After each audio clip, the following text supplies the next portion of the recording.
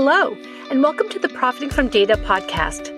Today's episode features an interview with Sam Livingstone, Head of Data Science at Jupiter Asset Management. Sam has built the team to 6 FTEs comprising of both data scientists and data engineers. Sam and his team implemented a data science studio platform and built out an Azure cloud stack at Jupiter.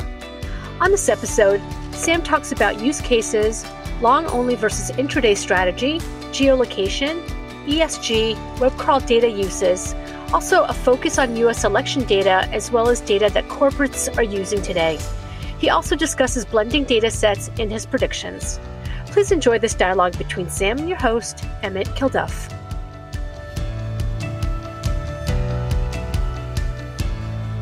Sam, good day. Welcome to the show.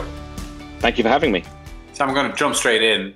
What do you think are the best use cases of data that you've seen that you're aware of? There are a number of good use cases. I think the landscape has changed somewhat in the last 3 to 5 years. I think historically, you could go and buy a single data set. You could research it. You could find some alpha. You could provide those alpha signals to either a quantitative desk or a fundamental desk, and they could consume it. And I think the best use case of data I'm seeing now is where they're being blended. So you're not just looking at credit card data. You're not just looking at geolocation. You're starting to overlay and overlap and consider lots of different cases as if they were traffic light signals. And I've seen a few cases of that where you start looking at weather plus geolocation plus pricing. And rather than just looking at all those things independently, you're blending them together to see, say, how a particular restaurant is performing or a particular brand within that restaurant is performing. Is it difficult to start to blend those data sets? I mean, I sort of leading question, but what are your thoughts? No, it is very relevant. And I think it continues to be a problem or challenge for everyone on the spectrum, from someone just tickling their toes into alternative data and people who've been doing this for a decade, is the ability to blend and the reference component.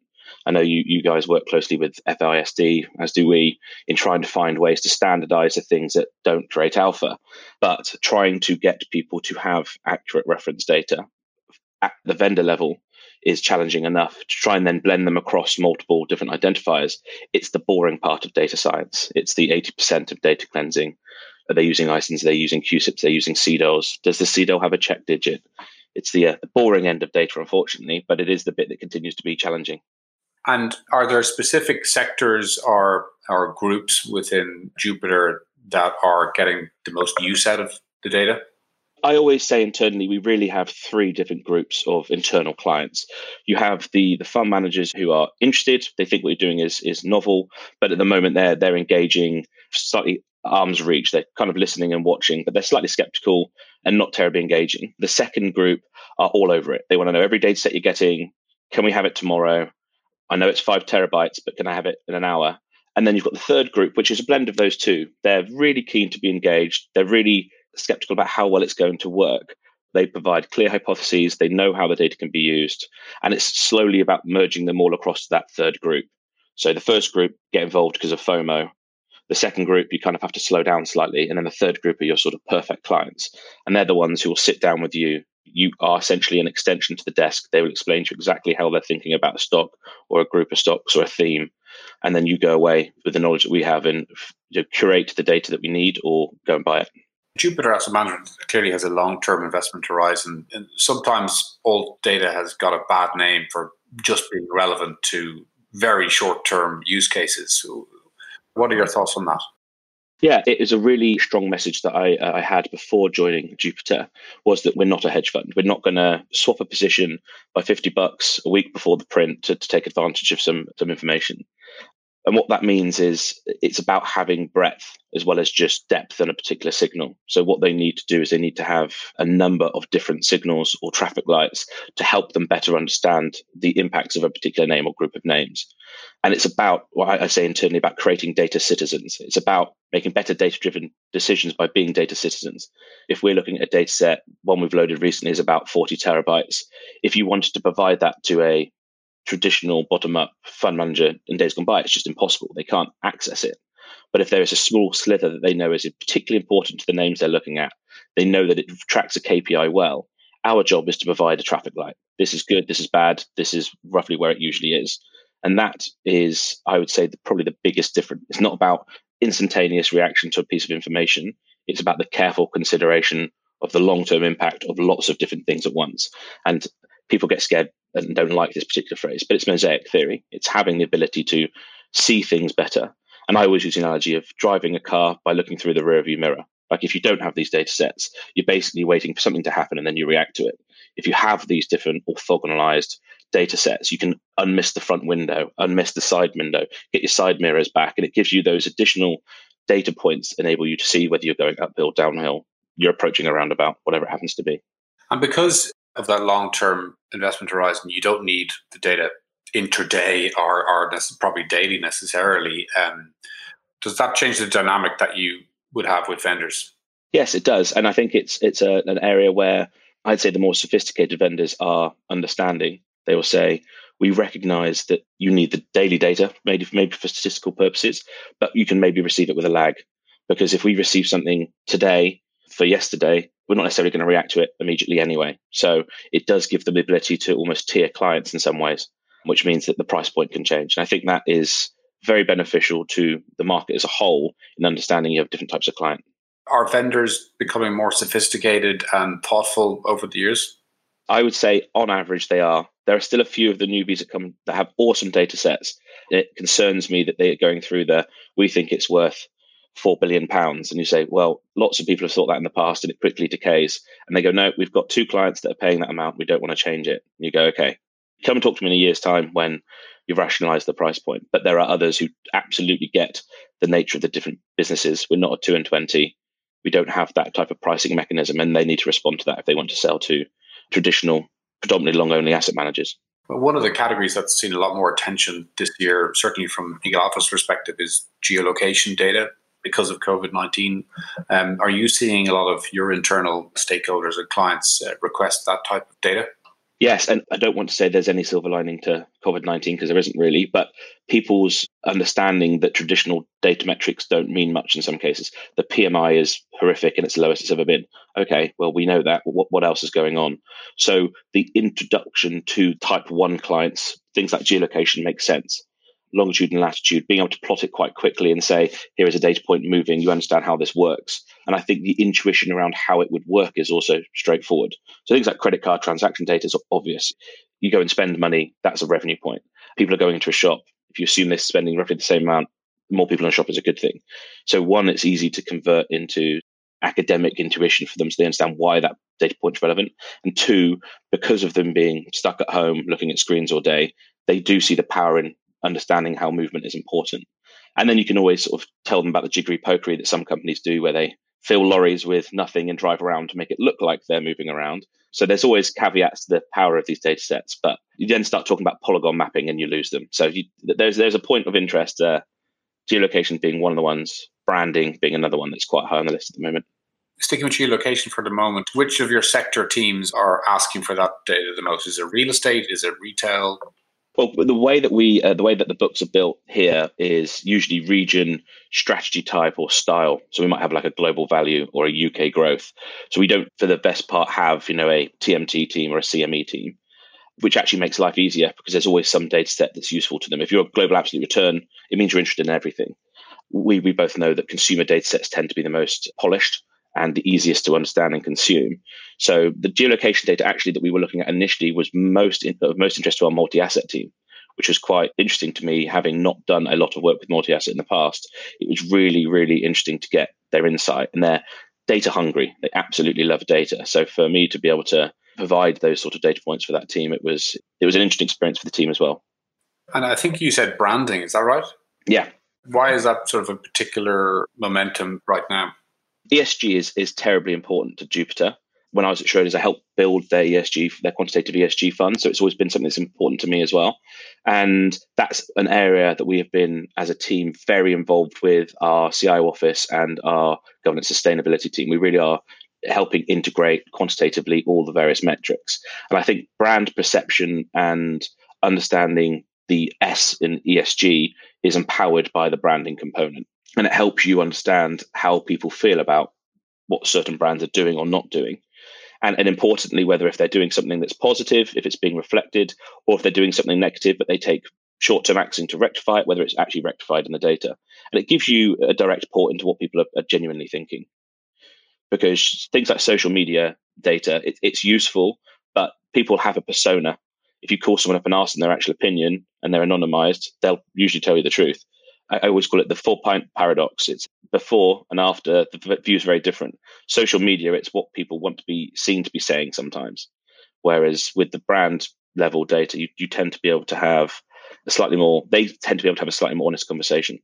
On ESG, we're seeing a lot of clients want to get access to the underlying data so they can create their own factors and scores, as opposed to just take an ESG feed from an MSCI or any of the other sort of big obvious vendors. Is that consistent with your thinking? Yeah, absolutely. I think there are a number of very good ESG vendors. And I think in some cases, breaking that down, you have two types, generally speaking. You've got the fast moving and the slow moving. The slow moving ESG tends to be updated yearly or biannually. And fast moving tends to use some application of machine learning to scrape news sources to kind of understand instantaneous movements.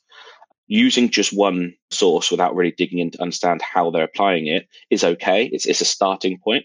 But I think for people who truly want to integrate ESG into their process, be it to make changes to their portfolio or just to understand how their portfolio looks, you really have to go down to the raw level. One of the vendors we have has 3,500 factors that we load.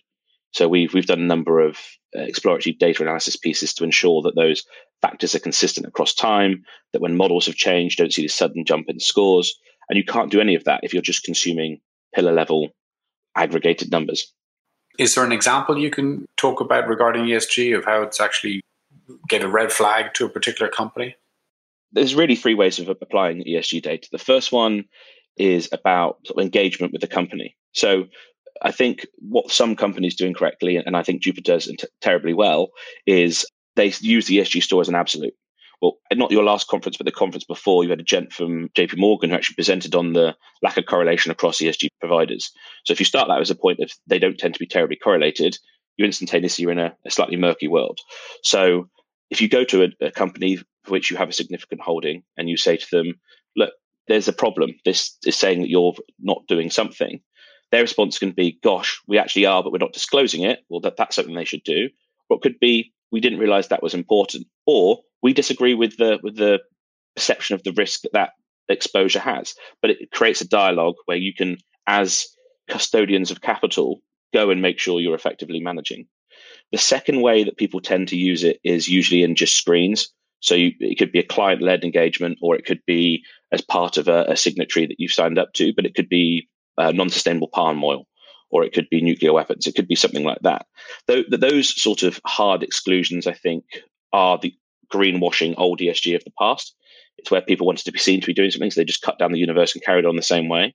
And then the third version is genuine integration. It's where you are sincerely considering all the different factors. So at Jupiter, we've developed something called ESG Hub, which is a Python-generated web app that integrates all our holdings data across 3 different ESG providers. And so they can go in, we have a portfolio manager view, an analyst view, and a company-wide view.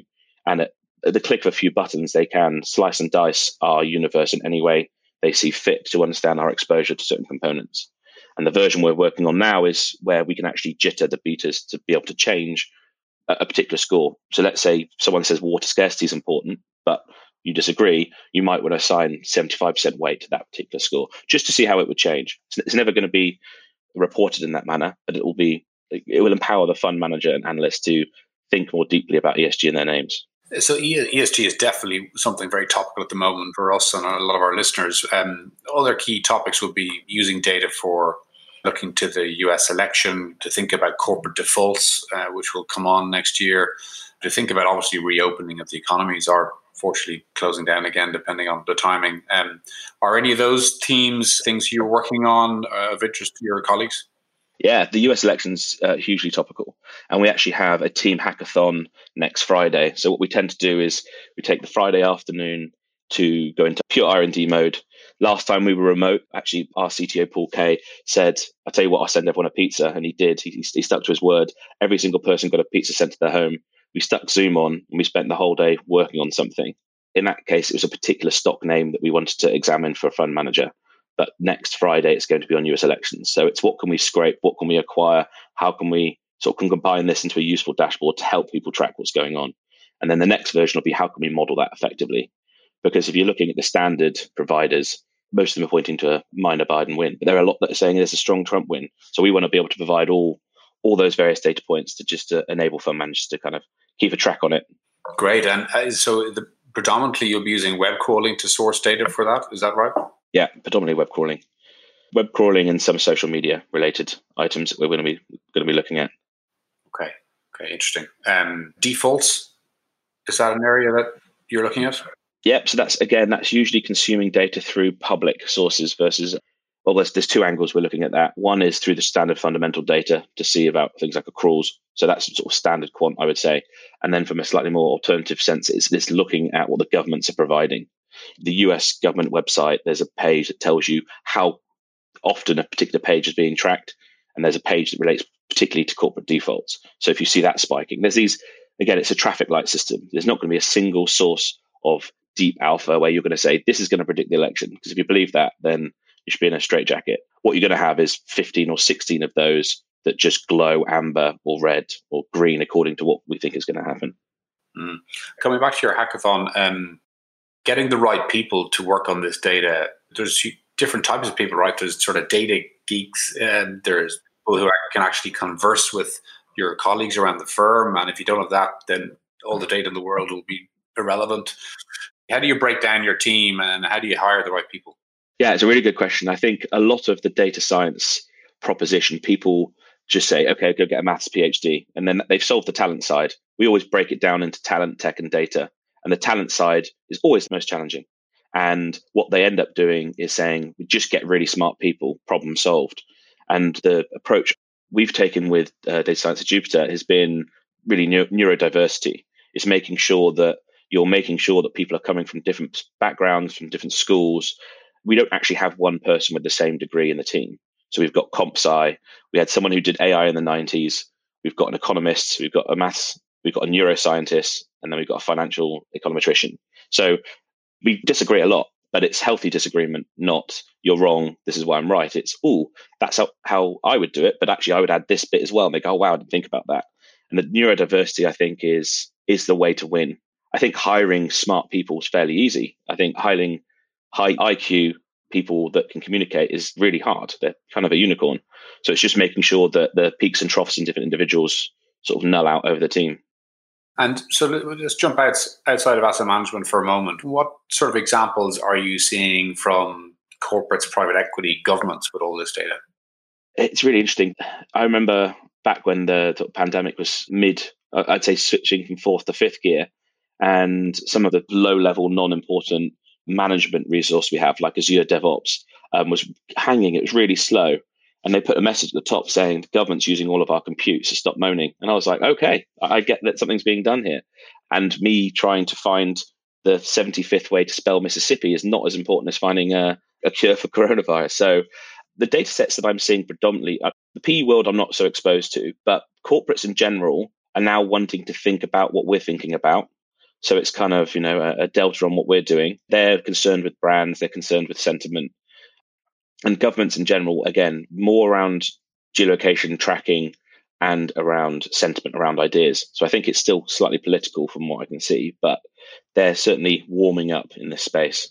I don't think you're going to find a corporate worried about credit card transaction data, but they're almost certainly going to be concerned about their NPS score as calculated by someone that's not them. Jumping back to asset management, I worked in London for a long time. When I started Eagle Alpha, I think I spent 70 nights in London the first year doing business development.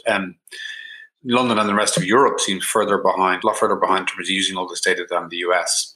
Are there any particular reasons that you see, having worked for a US firm and now working for a UK firm? Yeah, so I just think that, as with anything, sometimes there is a first mover advantage. And I think in some cases there was homogeneity in the people they were selling to in the US. They were interested in the same thing. I think in some cases the laws were different, and I think they just started first. I wouldn't say the quality of data is different across any of those regions, but I would say that some people have been looking at something for 12 years and some people have been looking at it for 6.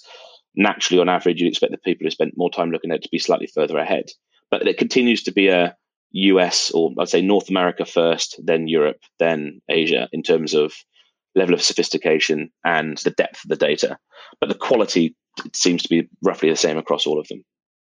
And are you seeing a community build of you and your counterparts in London?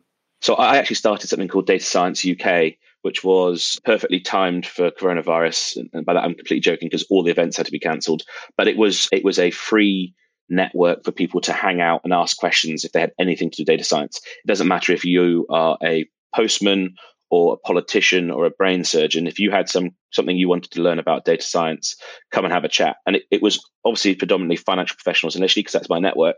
But there were graduates from my school and from other schools, colleagues coming along. One gent worked in business development for a fintech. He came along to get interested. And it was just a way to stoke up, I'd say, grassroots interest in the field. But the network's quite small. As you know, the conferences we all go to, the same people are there. It does get a little bit, I'd say, small pond occasionally, but it's definitely something I would love to pervade further out. Me too. So looking ahead, Sam, what are 2 or 3 predictions you have for the data space? I think that people are going to start focusing as much on tech as they are on data. I think what they've done, in some cases, what people do is they get these huge data sets or these complex or niche data sets. They store it in some form of blob or S3 bucket, and they poke around at it, but it doesn't really get pipelined or productionized. And the technologies they're using are either antiquated or they go and spend tens, if not hundreds of thousands on a huge box, rather than thinking about how to sensibly build the data pipeline. So I think there's going to be a huge focus on taking the pain out of getting the data loaded, cleansed.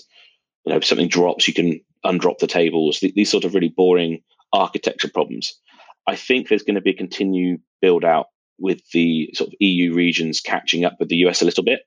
I think there's a definite investment across a lot of governments to support and nurture fintechs that may be wanting to take risks. I think the US has done that phenomenally well, particularly in San Fran for many years, where they've promoted this culture of take risk, find a solution. I think London's doing a great job as a hub for Europe, but I think there are other places, Germany, Holland being 2 of the others. That'll probably be the second item. And I think the third one is, I think we're still going to see some consolidation. You don't need 12 transaction data sets. So how can you be different? And I think what that means is the vendors need to get smart and start building tooling and solutions and research around their data. They can't just say, here is a hose pipe of awesome data. They turn it on and you fill up a room and you work out what to do with it later. They need to start building effective solutions. Not everyone needs a V6 engine. Some people are happy with an electric, so they need to profile those different size consumers and sell products accordingly. Yeah. And for your own team, as you start maybe planning for 2021, as we get into Q4, what are some of the sort of the key things that you're thinking about? Is it blending data sets, ESG? What are some of the other big topics that you're focusing in on? Yeah, I think what we want to do is, tech has always been important to the team, but I think that's going to be a reinvigorated focus, because what we want to be able to do is have this really efficient pipeline where something is dropped on the conveyor belt and it naturally flows through a system without too much, idiosyncratic action being required per every data set. And it will be about blending. It's not going to be about buying 3 or 4 really expensive data sets that we hope we get something from. It's going to be understanding the best use of our budget and buying as much orthogonal alpha as we can, rather than just spending one time on one data set for a year. And of course, the nightmare that is reference data. We're going to be spending an awful lot of time making sure that CEDO is 7 digits and that one's 6. Well, that one's missing its check digit. Let's apply some transform to it. It's going to be the 80% of data science, which is the cleansing. It's going to continue to be the focus.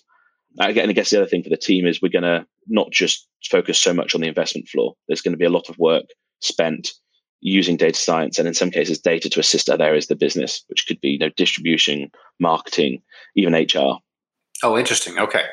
So who do you report to, Sam? How does that work? Yes. So my reporting line is to Paul Kay, who's our CTO, but I sit upstairs outside our CIO office, Stephen Pearson. So for all intents and purposes, I'm on the investment floor, but the team sits within technology. And that's kind of one foot in either camp, really. If you don't have the technologists on side, you fail. If you don't have the fund managers on side, you fail. So you really need the 2 camps. They are the important groups initially. You single swim on your fund managers. And then there are other areas of the business that are incredibly important as well, where we can apply the techniques and tools we've got to assist them as well. And that's what I see a lot more going on in 2021. That's really interesting. I haven't come across other centralized data teams looking to help outside of the investment teams. Have you heard of that before? No, I've seen a few academic pieces, and there's been the odd, we had a data scientist in our team for 3 months and they solved this problem kind of answers, but no centralized group. Because what I see happening, generally speaking, is you have a centralized team, you create a specialist that, say, works with marketing, and eventually they become so important to marketing, they actually move to marketing and they become your central hub. And that's kind of how I see the system working here. But I did read a really interesting note that talked about using data to predict when star performers will leave. It literally would say this person left because they were sat under an air conditioning unit, or that they figured out why certain people would leave. After comp, the second most common reason was moving house. There's a significant chance when someone moves house, if the commute gets worse, the distance to the office is the metric, they're likely to leave in the next 18 months. So it's having this advanced approach. This individual is a star performer. They've just bought a house in the middle of nowhere. We should suggest they can work from home 2 days a week. I mean, it's not a problem now, but in the old days, that was a way of ensuring that people remained. So it's applying the data science techniques, less so the data, but more the data science techniques to assisting other areas of the business. Fascinating. Excellent. Sam, thank you so much for taking some time out today. Really enjoyed speaking with you. Yeah, it's always a pleasure. That's a wrap for this episode of Profiting from Data. Thank you for listening. This podcast series is brought to you by Eagle Alpha, the pioneer in alternative data. To learn about Eagle Alpha's solutions for data vendors and buyers, please visit eaglealpha.com.